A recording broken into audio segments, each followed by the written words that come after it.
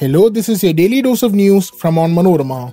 I'm your host Vishnu, and these are the major news stories of Sunday, December 24th, 2023. We begin with a tragic development from Indonesia. A nickel smelter furnace blast killed 13 workers and wounded 38 on Sulawesi Island. Israel continued its bombardment of northern Gaza, which it claims to have achieved almost complete operational control over, and said it is preparing to expand a ground offensive to other areas.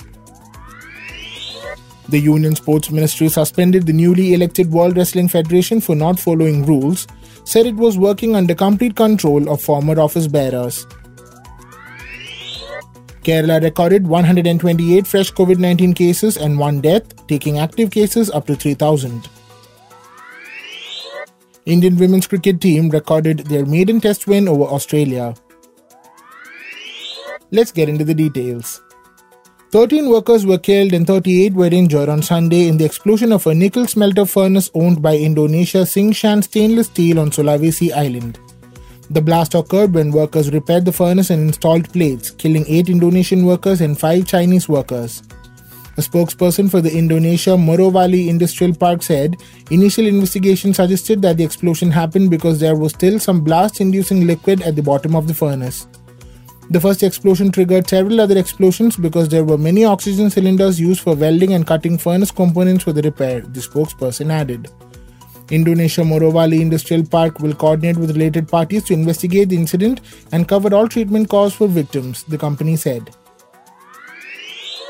Israel bombed areas of Jabalia in northern Gaza Strip overnight, with fighting throughout Sunday morning, residents and Palestinian media said, as the Israeli military announced a mounting death toll in clashes with Hamas militants. Israel says it has achieved almost complete operational control over northern Gaza and is preparing to expand a ground offensive to other areas, but Jabalia residents reported persistent aerial bombardment and shelling from Israeli tanks, which they said had moved further into the town on Saturday. The Israeli military said on Sunday 8 soldiers had been killed in the strip, bringing to 154 its published combat losses since its ground incursion in response to Hamas's October 7th rampage into Israel, in which militants killed 1,200 and 240 hostages. Meanwhile, Israel Prime Minister Benjamin Netanyahu has made clear that Israel will pursue the war until all of its objectives are fully met. The Palestinian death toll reached 20,258, the Palestinian Health Ministry said on Saturday, with thousands more bodies believed trapped under the rubble. Almost all of Gaza's 2.3 million people have been displaced. The conflict has spread as Yemen's Iran-aligned Houthi forces disrupt global trade with missiles and drone attacks on vessels in the Red Sea in retaliation for Israel's assault on Gaza. An Iranian Revolutionary Guards commander said the Mediterranean Sea could be closed if the United States and its allies kept committing crimes in Gaza, Iranian media reported, without elaborating. The Sports Ministry on Sunday suspended the Wrestling Federation of India till further orders after the newly elected body made a hasty announcement of organizing the under-15 and under-20 nationals without following due procedure and not giving sufficient notice to wrestlers for preparations. The ministry also said the new body was working under the complete control of former WFI office bearers, which was not in conformity with the National Sports Code. The WFI elections were held on December 21st with former President Brij Bhushan Sharan Singh's loyalist Sanjay Singh and his panel winning the polls by big margins. Top wrestler Bajrang Punia, who along with Vinesh Phogat and Sakshi Malik had led the agitation against Brij Bhushan, had returned his Padma Shri award to the government on Friday in protest over Sanjay Singh, who is a Brij Bhushan loyalist, becoming WFI president. This was a day after Sakshi Malik quit wrestling for the same reason. Several top wrestlers have leveled allegations of sexual harassment against Brij Bhushan, and the case is being heard in the Delhi High Court. Meanwhile, Brij Bhushan Sharan Singh said he is done with the sport of wrestling and that the newly elected body would now take care of it as he has many more responsibilities to look into, including next year's Lok Sabha elections. Data on the Union Health Ministry website on Sunday revealed that Kerala recorded 128 new COVID-19 infections and 1 death due to the disease in the last 24 hours. With this, the active cases in the state have gone up to 3,000 as per the data.